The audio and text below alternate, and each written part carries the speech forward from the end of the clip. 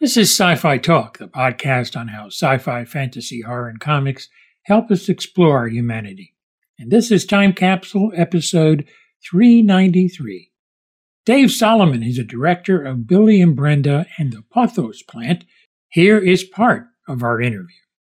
Before we get into it, what's that like to be selected? It's a short, but boy, you pack a lot into it. But what's it like to be selected? It's thrilling. It was so wonderful because I wasn't sure how this short would be received. Actually, I shouldn't say. I was pretty confident in it because I knew I had good actors. I had written it for them, and even in just testing it with some small audiences, I thought, it was appealing and was working. But it's always stressful. I've had a few short films that have done the film festival circuit, and you just never know. And I never had something at Tribeca. And so I actually got a phone call from them asking if, we would be a world premiere and what our status was, feeling out if we'd been accepted at any other big ones or if we could world premiere there. So it was just, an incredible call. It changed my day. Oh, yeah. Wonderful.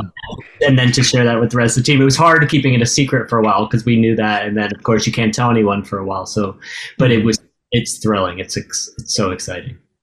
Well, the plot, how did this all come together? How did the idea kind of, hit you when you were writing this? And I know, and for any people who probably are listening and have no idea what it is a crazy 15-minute short called Brenda and Billy and the Pothos plant. And I actually, Santino and Sarah, who are the two main actors, we all did the musical Tootsie together. I was the associate director of the show on Broadway and then subsequently directed the tour. But Santino, who won a Tony for the show, and Sarah nominated, we all knew each other from that. Santino and I go back years. We worked together a bunch and are friends. And it was coming out of pandemic times where we were all, work was still tricky in theater and film worlds, and we're mostly, working steadily in theater, and it was tough. And but they're both done a lot of film and TV, as have I. And we were, and Santino was actually said write something for Sarah and I,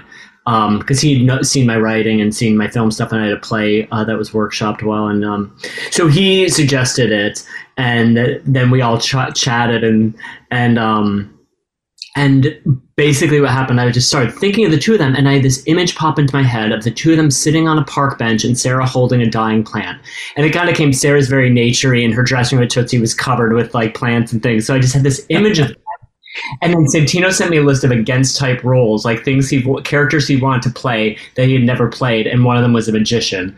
And honestly, I go running by the water, and I live in Brooklyn and Williamsburg, and I go for my morning runs, and I tend to think about things, and I had that image in my head, and he told me magician, and I can't tell you where the rest happened. It was kind of that pandemic time loop. It was coming off the Omicron time, in that period where we were all feeling crazy and in our homes again, and that tension. And I'd been staying with my mom a lot, who I would never, just say, I had no feelings towards my mom the way that character does in this film. But it just kind of took those pandemic stresses and the things we were feeling to that kind of absurd comedy horror world that I think is fun in a way of like, it lets you in a fantasy way, like let out some of that energy that we're all kind of feeling in a fun and fantastical and absurd way. Yeah, I love the dark humor in this. It is, it's always one of my favorite things is how dark humor is used in movies, and certainly it was well used here. With Billy and Brenda, it was just really nicely done. I love their relationship, and his delivery is perfect for his cat. You see the difference in both of them. Did you have time to kind of work on that? Was that all in the screenplay, or was it kind of worked on before you shot? It was. We worked on it. We did do a few rehearsals, but not a lot, to be honest. Part of it is when you write for people and it's a rare thing too. I've had things where I've written stuff and rewritten things, and you're working with different actors, but this was literally like I wrote it with Santino and Sarah in my head, and it kind of just came out, and I sent to them, and they were like, this is amazing. Very few notes. We did do a table read then to like hear it out loud, made some changes from there. A lot of that to me is always like, oh, you don't need to say this. You don't need to say this. You just see it.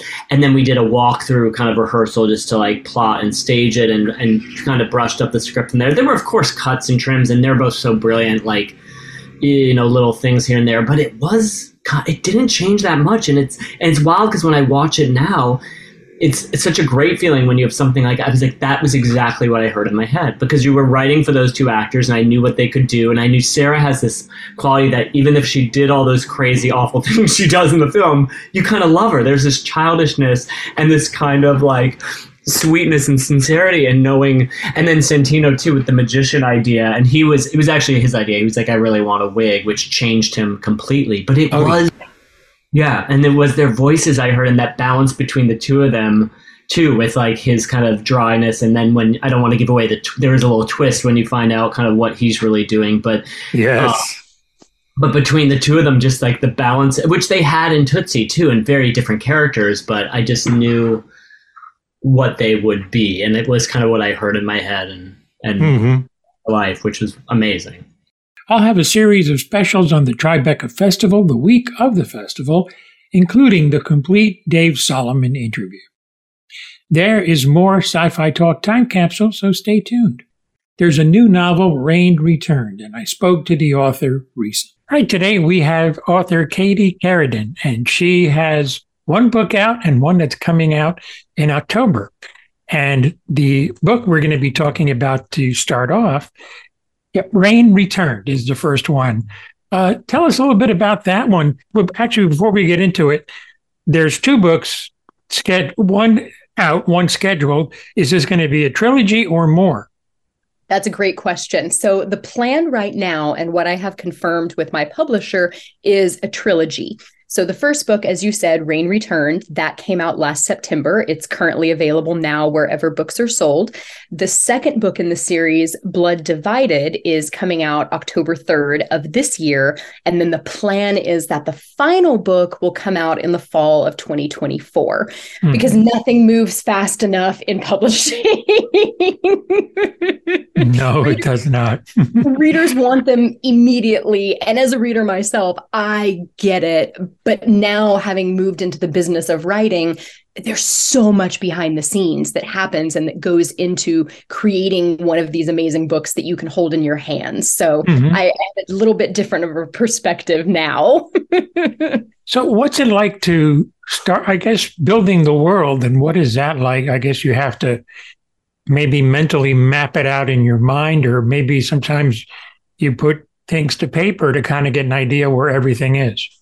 That's a great question. Yes. So for me, world building is my favorite part of writing. Every author has their favorite thing that they love doing. Some authors, they love dialogue. Some love, coming up with the plot. For me, I always start with the world building. And I think that's because my own reading background is so steeped in authors who created these fantastic worlds. Of course, we have Tolkien and we have Ursula Le Guin, and just these incredible ones, but also looking at like Garth Nix and some of the newer authors, newer to some readers.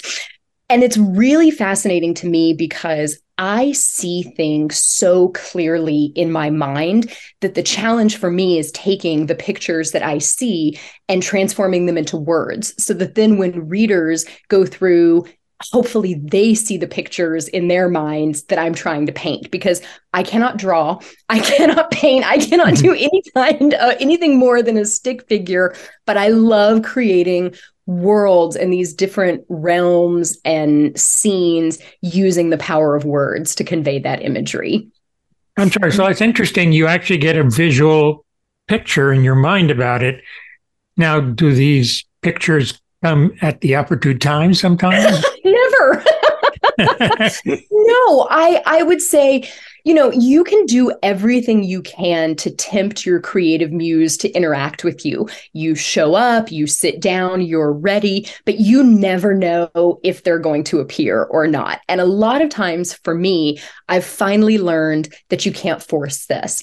And usually the best ideas are going to come to me right as I'm about to fall asleep because I'm not thinking about anything else. I'm relaxing, or it's going to randomly be at 2 a.m. in the morning. And I've learned I just have to get up, go jot down the idea, go to bed. Thank goodness my husband understands this and is supportive of what I do, because it's not easy being married to a writer. I can definitely tell you that.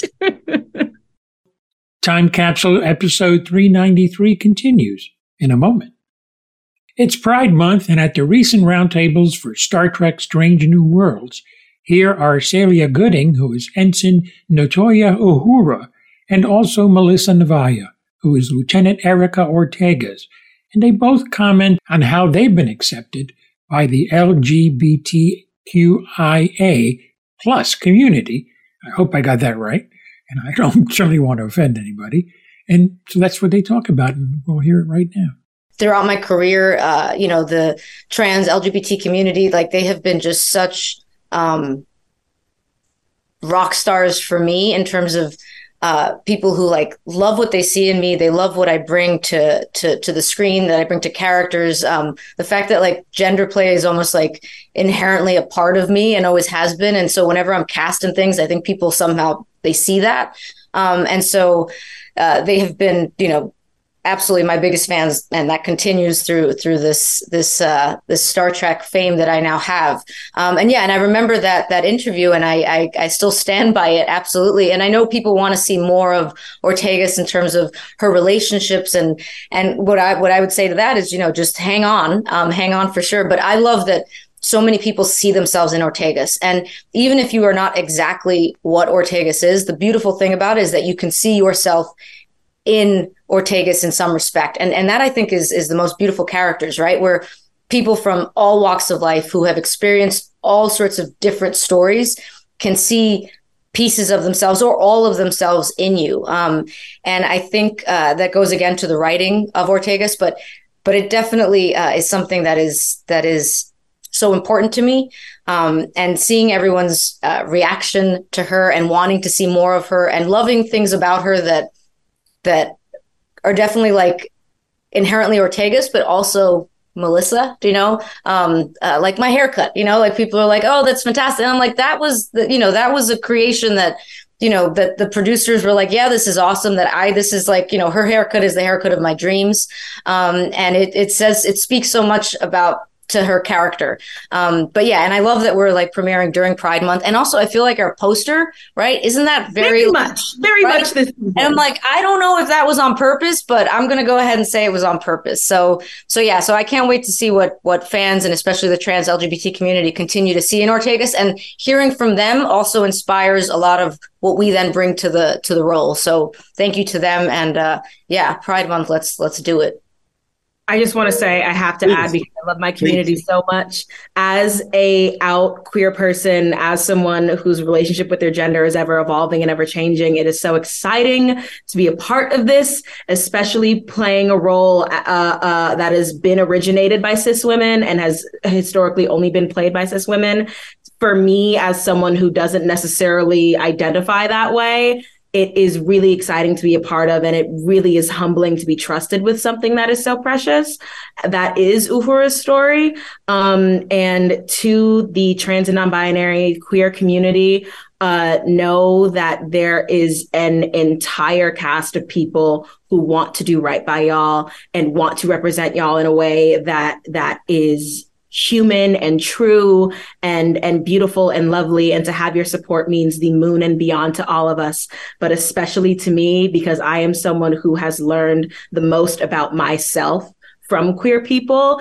And I, as someone who is myself every day and has to show up as myself to play this character, even though this character is very different from me and how she identifies and whoever she decides to be and become, it just means a lot to me to be a part of this and to be just a small piece of an incredibly delicious franchise pie and have my little queer stamp on it and say a queer person was here and reprised a role and made sure that everyone knew that this person is here and is proud to be a part of this community and has a role to play in Trek, and not only any role, a role like Uhura. That I just had to say that. Great stuff. Two very talented ladies. That full interview, among many Star Trek interviews, will be available on Trek Tuesday, so listen for that. Putting in a new feature, kind of digging into the archives of some of the older episodes of Time Capsule that are no longer out, but still have some good material in it. And we're going to go back and continue with the Star Trek theme, and this Time Capsule episode from way back with Rene Auberjonois, and also who is Shapeshifter Odo, and also Aaron Eisenberg, who is Nog from Star Trek Deep Space Nine. Rene Auberjonois was Shapeshifter Odo on the most diverse Star Trek series yet, Star Trek Deep Space Nine. In the heyday of DS9, he talked about playing the shape-shifting constable. It's like playing any other character, except that at a certain point you melt and you become jello and you run all over the place, and then you become something else. And when I become something else, it's obviously not really me. It's done with like special effects, and so that like one show I had to turn into a rat, and so I didn't have to come into work the day the rat worked. And but when I came in the next day, everybody said, "Oh, you were great yesterday. You did really well." But actually, all they were doing were filming the rat running around. So it's really not that different from playing any character. You just he becomes very real to me, and so I don't even think about it. I do a different voice for Odo, but I don't do that voice. Like right now, I'm not talking in that voice. I don't know if you know Odo has a sort of a gruff voice like that, but I find it difficult to do his voice when I'm not in my makeup. He talked about how he was used on the series. I think every season they've given me great stories. There have been some seasons where I've had less to do, not that many stories to do, perhaps, but every story they've ever given me where Odo has been featured, I can't think of one that I've thought was not interesting and challenging, so I have no complaints. And you know, Armin, my dearest friend on the show who plays Quark, he's a workaholic, and all he wants to do is be heavy in the shows. And I'll say to him, "Are you heavy this week?" And he'll go, "No," and he'll look unhappy. And he say, "What about you?" And I say, "I have one line." And I'm saying, there are some times when I do so many other things and run around the country doing other things, and so I enjoy having the breaks. But Odo's, I think there have been some wonderful stories. This was a classically trained actor. I studied, I went to university at Carnegie Mellon University.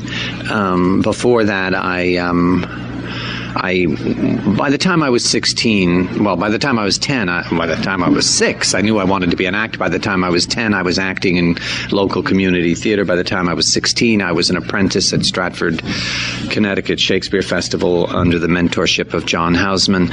And then I went to Carnegie Mellon, and after that went into regional repertory theater for about 7 or 8 years, and during which time I played massive numbers of classical roles, and then moved into freelancing. On acting itself.